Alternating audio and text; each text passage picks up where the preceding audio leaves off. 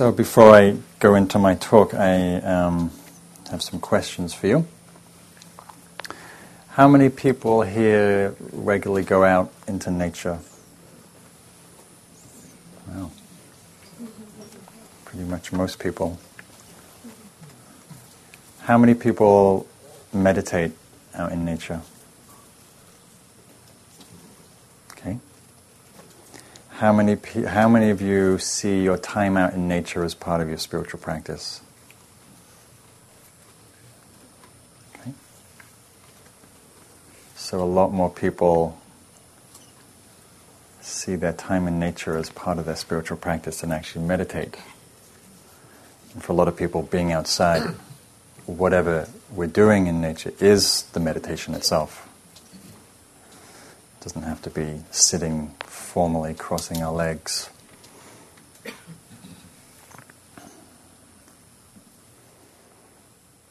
I like to ask that question because many people I meet, especially since I've been talking a lot about this theme this last few months, come up to me and say, I spend a lot of time outdoors, walking, hiking, camping, kayaking, whatever it is. And they sort of tell me about how nourishing and profound it is. It's that for many people it's the access to the sacred, to the mystery, to beauty, to wonder, to joy, to tranquility, but particularly to the sacred, to that which is vaster than ourselves or our ordinary mind. It's a place that a lot of people, I know in studies that I've read, that I think being out in nature is the place that reports the highest for people having experiences of God, however we define God, or the mystical or the sacred.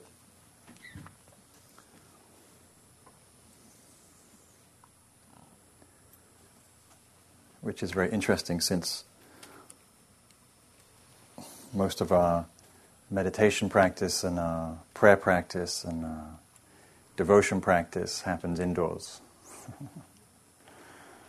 in buildings, in temples and monasteries and trailers, glorified ones, but it was nice tonight having the rain coming into the hall, as it were, into the sound, into our bodies. So how was the having the sounds, having the listening meditation as part of your meditation? How was that? Yeah. It reminded me of when I lived in Venezuela and we were in the rainforest in the Amazon. It was very much like that, and I could feel the heat and the humidity. It was peaceful. Peaceful. Yes. I really loved it. I was just listening to the sounds, and I found it easy to do that. And when they stopped, I just dropped in. It was just amazing. Amazing. And I, typically when I meditate, my mind is, and I'm bringing it back to the breath, and I have, just many cycles of that before I get any drop at all. So that was it was really amazing. Yeah. Did people hear that at the back? Yeah, so it can drop us in. It can make us feel peaceful. What else? What else do you notice? Yeah. Funny, I found that it was calming after a few minutes, but initially it was very loud. I mean, it almost felt like noises from the city. I think when I meditate, I generally try to find a quiet place where if I pick out pieces of nature, it's very quiet. You're getting ultra sensitive to noise, and you pick out little things. So that much noise was a little bit distracting for me. And then what happened? And then I think I had more of her experience where your body started, it felt like it was resonating with the noises. Yeah.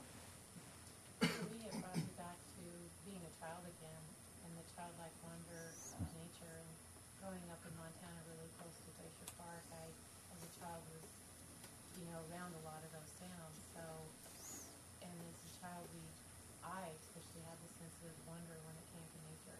So it was very peaceful to have that experience. Yeah. Nice. So touching the sense of wonder, that childlike curiosity that we have as kids, the wonder of the natural world. I think for many of us, nature is the place that we escape to as kids, or found refuge or sanity or sanctuary, or just some relief from the dysfunction. Touching something a little more harmonious and peaceful. Yeah. Each sound brought a certain memory from either being in Costa Rica or being on the East Coast, and every sound reminded me of a different place I had been and brought that visualization of that memory back to me. So bringing a lot of associations of time you spent in nature. Yeah. Yeah. It made me feel very happy. Happy. I found myself smiling. It was just, I don't have the word, pleasant, joyful. Yeah, what is it you think that brings the joy? Because it's very common. I mean, I find myself smiling, just find myself, I sit more upright and then just more delighted. What do you have any thoughts about that? I don't know, I think tuning into a different piece of life that is delightful and I don't tune into that often. I'm happy. Not quite sure. So tuning into something that's just naturally delightful. And I think that's true. I think that we experience a lot of delight in nature.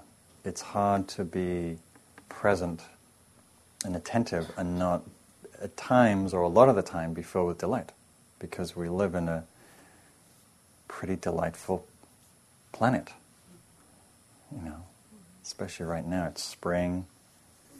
Blossoms everywhere. I was where was I? I was in San Jose last week, and I was on a retreat in a Holiday Inn hotel in between two freeways.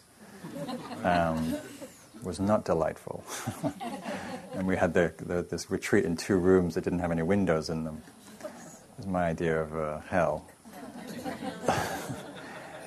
So I escaped one afternoon to try and find some nature, and I found this sort of urban park, and I could tell it used to be orchards before they built on it. And there was one very mature cherry blossom tree, full glory, full bloom, just glorious, in thousands, tens of thousands of flower petals, flower heads on this tree, and it just brings delight to the soul to see that beauty, that abundance, that carefree extravagance and voluptuousness and wildness, beauty. So, delight. Other things.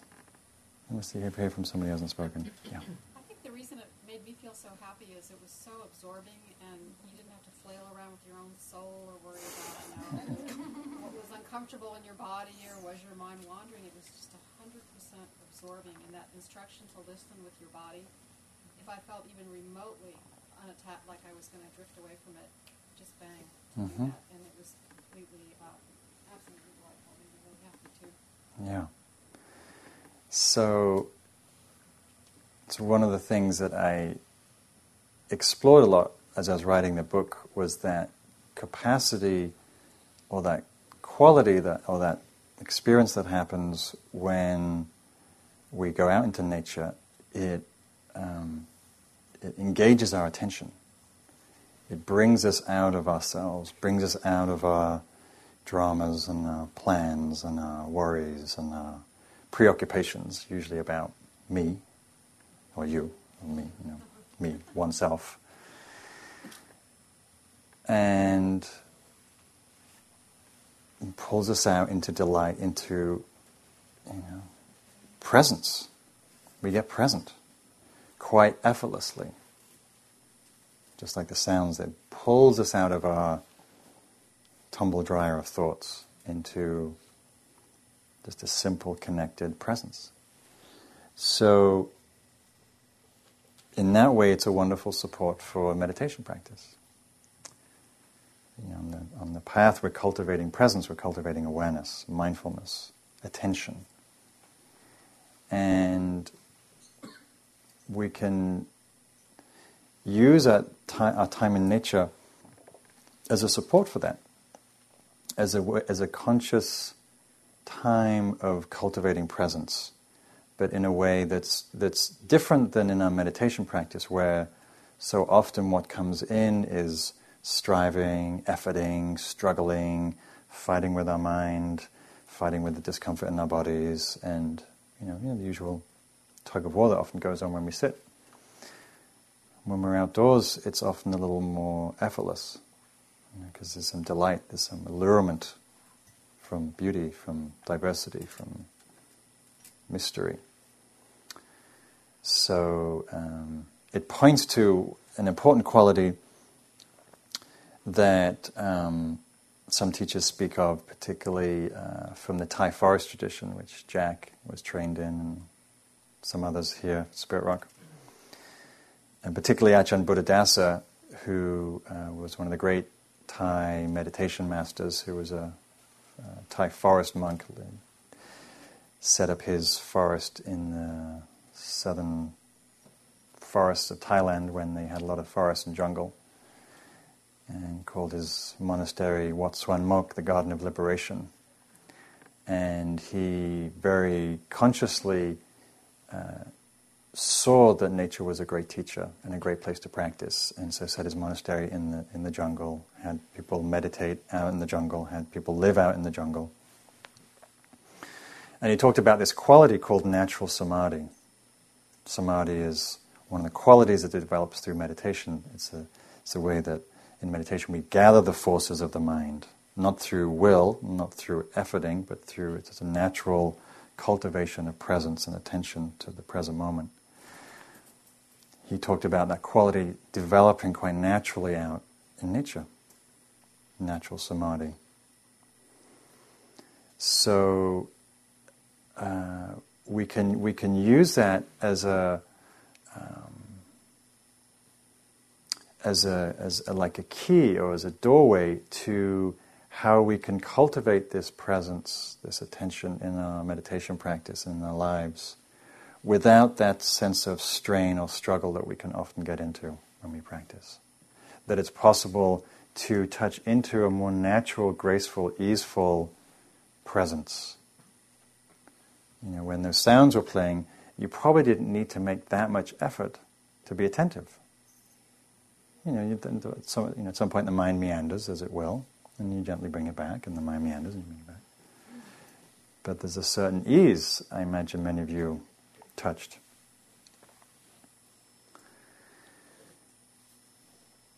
Which is contra to the idea that the mind often has, when we think about concentration in our culture, it's often associated with will, with a certain forcing, a certain determination that's kind of tight and rigid. But that quality of natural samadhi, that's relaxed, a relaxed presence, is sort of a foundation for spiritual practice. Because without that presence, we can't penetrate into the truth of what's true in the moment. Try looking at the truth when you're, running late for a really important business meeting. Forget it. You're anxious, you're worried, you're planning, how do I get there? I'm late, when are they going to think about me? Da, da, da. There's no opportunity for depth in that moment. All the other moments we get anxious, we're caught up in our to-do list and our worries and our foibles or whatever. So, as I was writing the book, I I began to explore this relationship between how nature supports our practice, if we use it in a conscious way by going out and allowing this presence to be naturally developed. And at the same time, meditation practice, that the training that we undergo through meditation, through learning how to be present, to be not so lost in our dreams and fantasies, but actually really connect with what's here in the moment. When we go out into nature with that quality of training and attention, the experience of being out in nature is much more profound, much more intimate, much more beautiful, because we're present.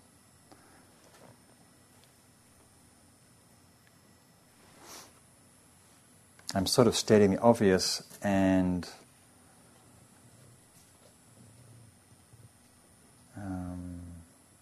sometimes the obvious needs to be stated. So I want to read a story that just gives a little taste of what happens when we go out into nature with some quality of presence.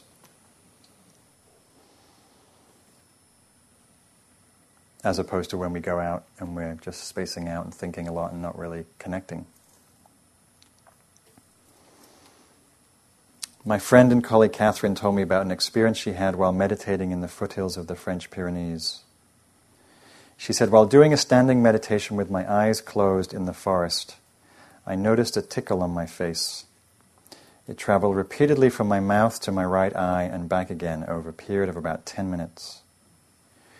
Trying to practice non-reactivity, I breathed patiently, sensing many light legs busily walking back and forwards across my face. After some time, a new strange sensation appeared on my mouth, like it was being covered. Curiosity got the better of me, and I opened my eyes. Catherine's a very good meditator. It took a lot of years to hang out with this experience. And she says, a small spider had woven a delicate web over my mouth and secured its gossamer thread on an eyelash. I felt an exquisite intimacy with this being. I felt touched of being considered a part of nature, suitable to make a home on. And yet at the same time, I knew I would shatter its home and our intimacy when I opened my mouth. What intimacy, delicacy, and destruction. The touch of grace as delicate as a spider's thread. So I love that story because it speaks to that quality of sensitivity and depth that can happen when we bring that meditative presence to being out in nature. We may not have a spider making a web over our face every day, but we can be touched similarly in many, many, many ways.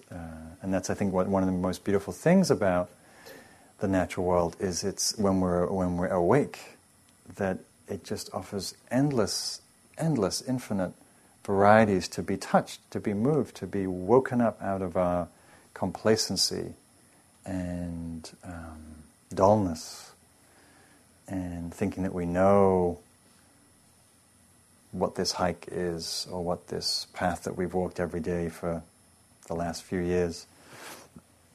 I went walking in Muir Woods today, which I love to do when it rains. It's my favorite time to go. It's misty and wet and muddy, and there's very few people go when it's pouring with rain like today. So it's this certain quiet stillness that pervades the woods. And it was interesting. It was, and I think this is another thing that I find interesting about being out in nature is sometimes it can, just like in practice, in meditation practice, it can take a while to get present. Like I got there and I wasn't feeling very well and started walking, and nature's a wonderful mirror. It really tells us where we are. So I knew that I wasn't that present because I wasn't really connected. I wasn't that inspired. I wasn't finding it that interesting, even though I love to be there. And I just know, it's not about the woods, it's about my state of mind. And so I took a longer walk and went up some narrow trails, and slowly, it's like the woods began to reveal themselves as I began to woke up, and began to be touched by the water and the moss and the rain and the mist and the silence of the trees. And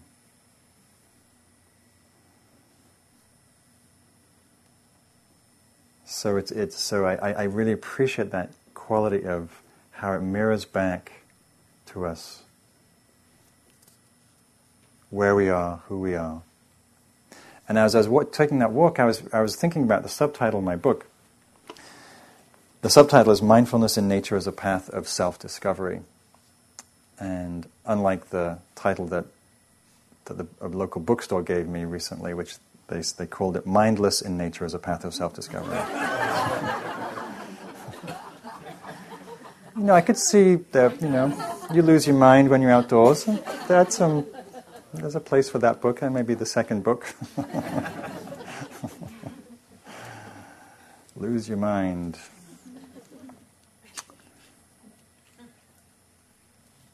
So I was thinking about the title, Mindfulness in Nature as a Path of Self-Discovery. And I was thinking, I don't like that so much anymore.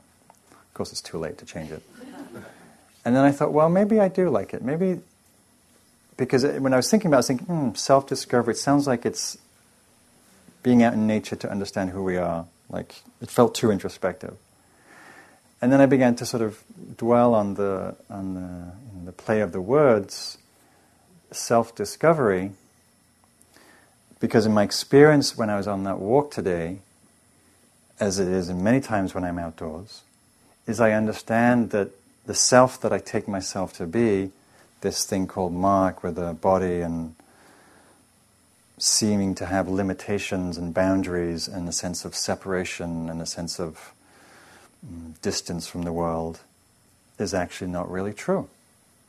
As the longer I walk today, the more I began to sense myself as everything, as the woods and the rain and the mist, and that the trees and I were breathing together, that we were just living, breathing organisms that's part of the surface of the earth, that I'm not separate, that the self-discovery that happens in nature is understanding that the nature of who we are isn't this limited, isolated, separate, fixed thing. We're as fluid and as mutable and changeable as the seasons and the weather and the rain and the mist.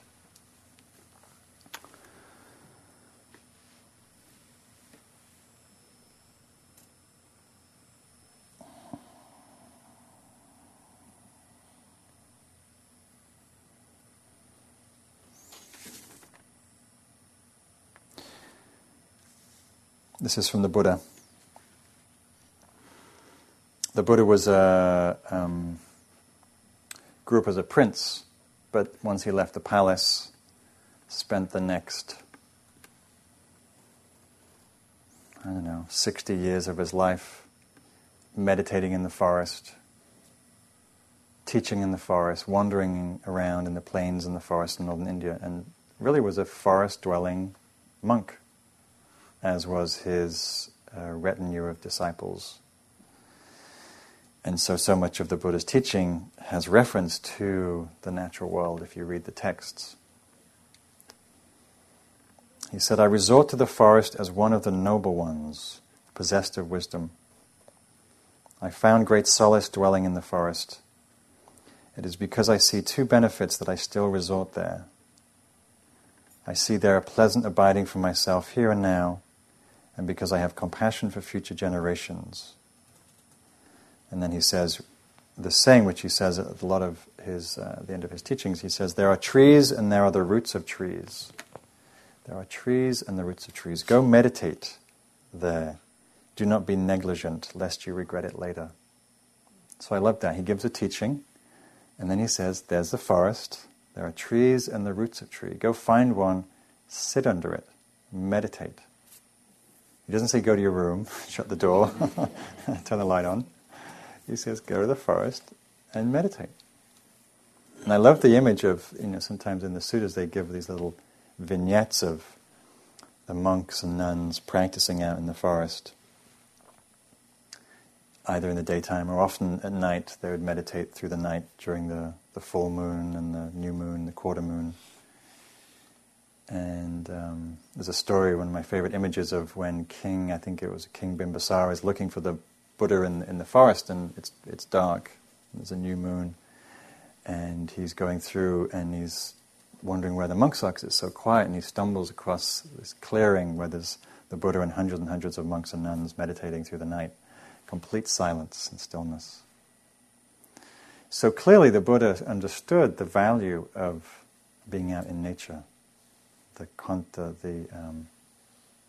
power that the natural world has on our minds. When we go outdoors, we're touched by many of the qualities that we spend a lot of time developing meditation. We often become calmer, more present, more centered, more peaceful. Sense of connection, sense of connectedness.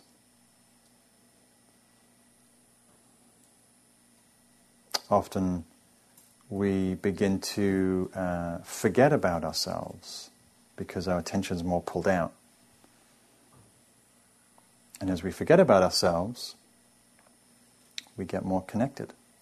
We start to feel that sense of union or love or intimacy with life. That we can glimpse that. It's often in those moments when we've really forgotten about ourselves and our mind and our worries that we get touched, we get moved, we feel the sacred, we feel the presence of something bigger than our day-to-day mind. And it's often those moments that are very transformational because we see a different level of reality. We see that there's more to life than just my wants and my needs and my desires and my likes and dislikes.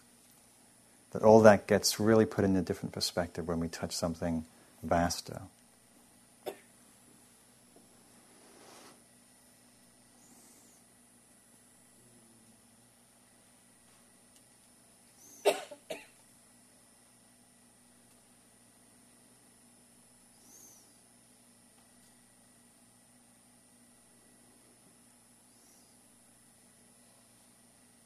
Sometimes we touch it in the silence, even though as we were listening, nature isn't that quiet, but it's often silent. There's often a silence that pervades the sounds. There's a silence in the wind. There's a silence in the sound of crickets at dusk. There's a silence in the air when the moon rises. And the silence is one of the doorways to the mystery, to the sacred. And it seems easier for us to connect to the silence within sound than when we're listening to the sounds of traffic and pop music and on neighbor's TV. That's sort of advanced practice. You go back and you do that in the city. You realize it's all the same, but it's a little easier to get pulled into attachment and dislike.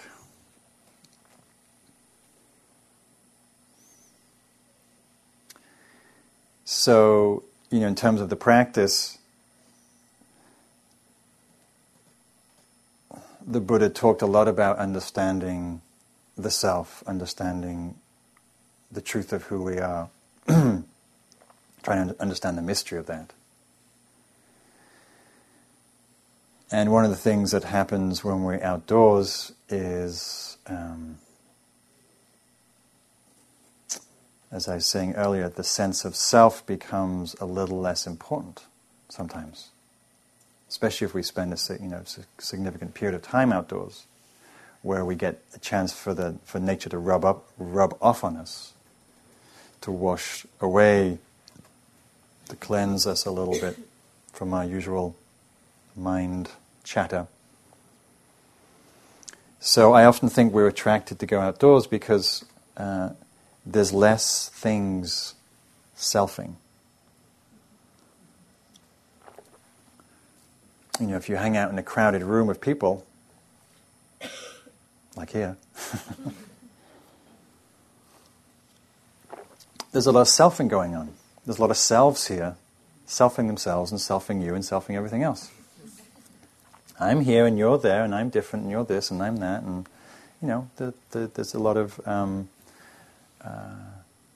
sense of self happening. Just what we do when we humans get together. We make selves out of ourselves and each other. I'm this kind of self and you're that kind of self and we're very separate and I like you and I don't like you and that's just how the world works. When we go out into the woods or the hills or the ocean, the environment isn't doing that. I was in the redwoods today and I didn't hear the redwoods going, I'm like really big. Like I'm like so big and old. Like compared to that little squeak over there and that little... that's not happening. Nature isn't selfing itself. Humans create the sense of self and project it and make the world into a self. We self all the time. So when we're in a natural environment, we become invited to soften that habit. It's a habit. We reinforce the sense of self through thinking. Just look at your mind and what it thinks about all day. Me. We create and perpetuate the sense of self by thinking about me and my life and my dramas and my issues and where I'm going and blah, blah, blah. So we go into nature, that doesn't happen so much. So it starts to soften, it starts to get quiet if we can allow the influence of that. And then what happens when that starts to unfold? We start to get more quiet, we start to get more peaceful, and we start to get happier. Because thinking about ourselves all day doesn't actually make us very happy, even though we do it a lot. We think it's going to make us happy. We're thinking about how we can be happy, yet we're not realizing the very instrument that we're using to get there is the very thing that's causing the problem. So as we soften that quality of selfing, we start to open, we start to feel a sense of boundary dissolve. We start to feel more open, a little bigger perhaps, more spacious, more connected. Usually in that place, the heart opens much more readily to love, to intimacy, because we're no longer so much holding ourselves with a defensiveness, with a protectiveness, with this openness to be touched by things.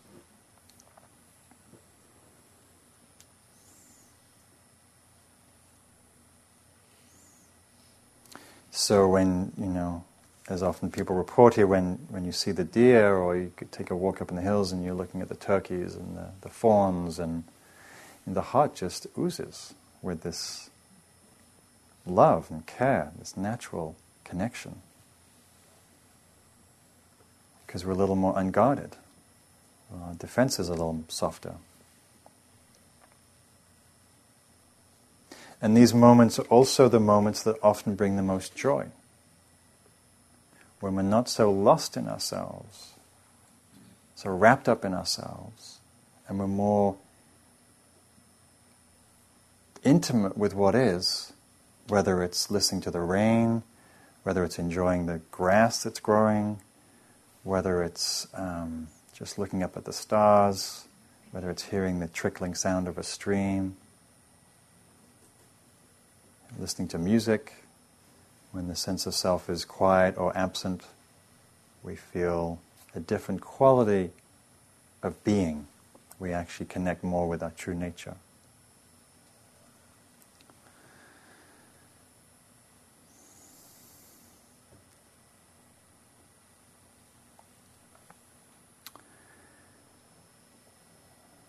And I want to go back to the theme of joy and delight, because a few of you touched on that. And we need that. We need delight and joy and happiness. We all want it. We all spend our times trying to get it, working really hard to be happy. when it's actually our nature. It's actually the truth of who we are. But being out in nature can help access and kindle that beauty and that joy and that ability to be touched. It's one of the gifts we have, especially living where we do. Living in the Bay Area, which has phenomenal beauty and natural treasures. There's a tremendous amount of open space. Sometimes we just need to remember to go out and take a walk. I remember when I was writing this book, and I had this insane deadline. They wanted it. I'd sort of been dragging my heels for several years, and then suddenly they wanted it in 2 months, and it was like a quarter done. So I worked really hard, 10 hours, 12 hours a day for months, for 5-6 months. And I would often work so hard I'd forget to go outside and take a walk into nature. Like, I can see it out my window. That nature stuff looks really good out there. So, and after a certain point, I started getting sort of pretty miserable. And a friend asked me, he said, well, what are you doing, for joy? I said, well, I don't really have much time. I'm kind of writing too much. So anyway, I undertook the practice of doing something every day that brings joy, which for me is going outdoors. Not very difficult because I live right next to open space. So I began hiking every day, and it was during that period of that very intense rain last year. We had like 40 days of rain straight, which I loved. I loved the rain. I'm English. What do you know? You got to love it, otherwise it's miserable. And it transformed my mood and mental state, and also transformed my relationship to writing the book, actually. So I want to read another story. It's by another friend of mine who speaks a little. This is from a chapter called Marrying Ourselves to Amazement. Marcia recounts a time when simply being attentive guided her to an experience of complete amazement. She was sitting in a forest clearing on Vancouver Island when she said, I glanced up and saw a bald eagle soaring in the sky. The eagle would fly around in a large circle around an old cedar tree and then disappear. After seeing this for a second time, I saw this magnificent bird come to rest high on the giant cedar. She continued this pattern 4 or 5 times, and then suddenly something fell from high up in the tree. I was intrigued as I watched her scoop it up in midair and bring it back from where it fell, to a place that looked like a nest. Could I be seeing this right? It was her baby. I watched for a couple of hours as she patiently taught her young to fly. At first she would drop one baby from the tree, immediately fly underneath it, scoop it up and place it back in the nest. Each time she would let her baby fall a little longer before she provided the safety of her body. As time went on, she didn't take her young back to the nest. She just scooped them up and dropped them again and again until the babies learned to use their own wings to fly, just as our world teaches us to use our own wings. So again, I love that story, particularly because she mentioned, as she was telling me the story of, she feels like if she hadn't been present, you got to be present to win, as they say in Vegas. If she wasn't present, she would have missed it. She could have been walking along thinking about her, troubles at work and problems with her relationship and why she needs a new car, and and this thing would just be flying up and down, and so we bring presence to this experience, and we get to taste the joy. It's everywhere.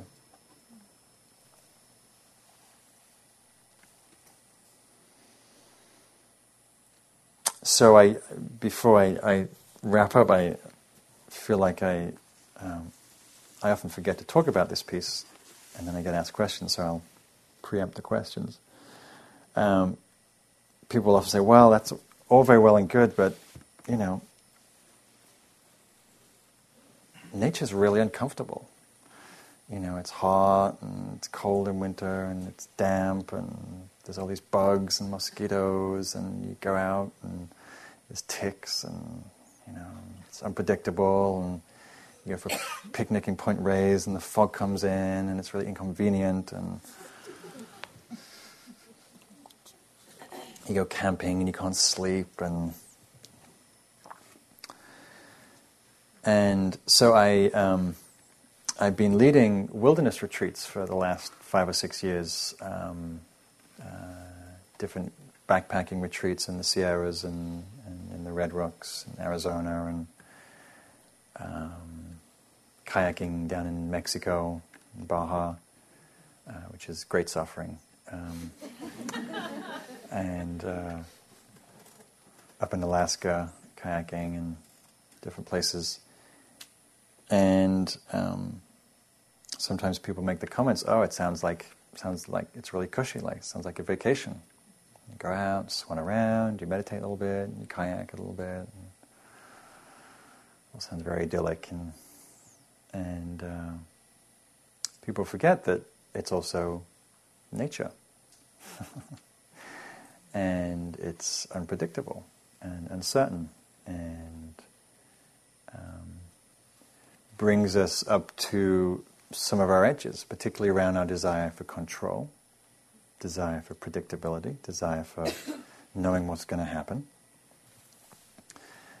If you do a retreat here at Spirit Rock, we have the schedule, starts at 5:30, and it goes through to 9:30 at night, and it's boom, boom, boom, boom, boom, and it never wavers. And when I make my schedule for retreats, I plan about 30 minutes in advance, because it changes all the time. The wind whips up, we can't go out on the kayaks, or it starts raining, or snowing in Arizona one day, or who knows what. Something will change. And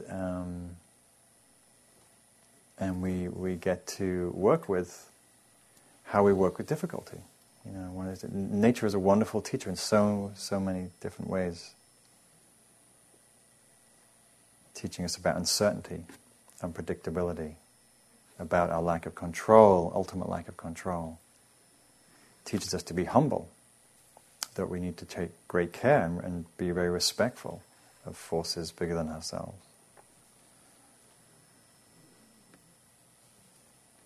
Teaches us about birth and death. You can't take a walk in nature for more than 10 steps without seeing birth and death. It's a wonderful reminder of change. Nothing stays the same for more than a few moments. Weather, light, sound, temperature, wind, scent. It's forever changing. It reminds us, oh yeah, that's the truth of this world. We can forget it when we're in these buildings, put this thermostat on and it stays 68 degrees, and keep the sounds out, and keep the bugs out, and keep everything else out. And we get to sort of believe this illusion that things don't change, that we can control our reality. We can have some moderate control.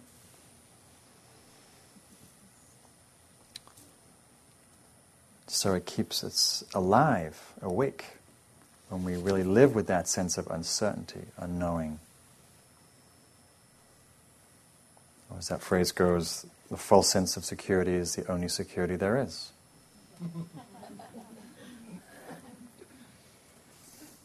So we get to learn from nature as a teacher.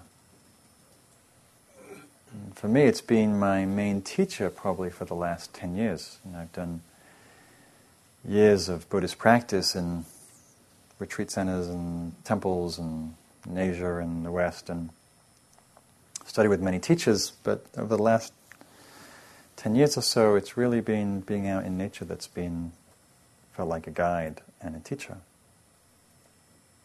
And all of the teachings of the Dharma are revealed. Teachings of truth.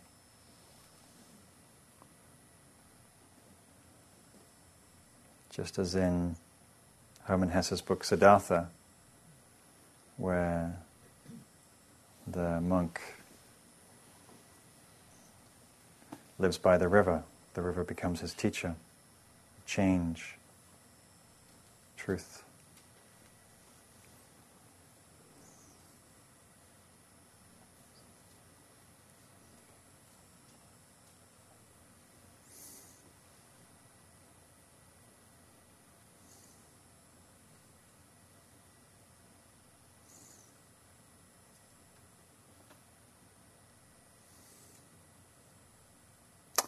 So in the book, just to close, I emphasize a lot.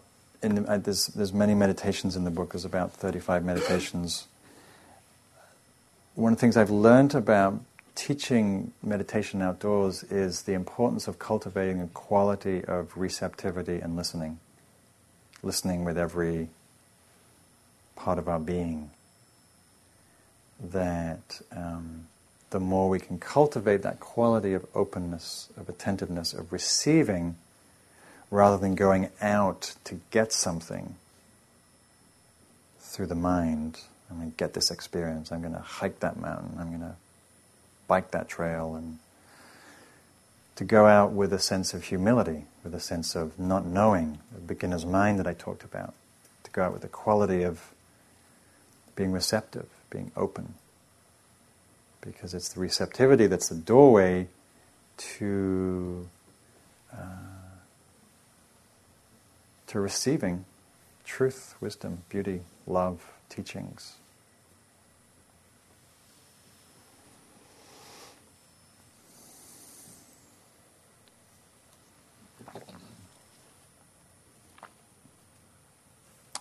There's a poem by a Chinese poet called Li Po.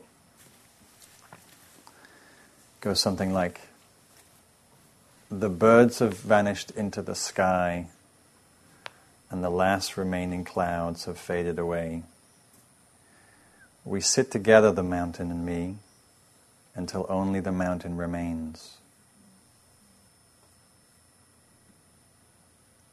The birds have vanished into the sky, and the last remaining clouds have faded away. We sit together, the mountain and me, until only the mountain remains." So that's the gift of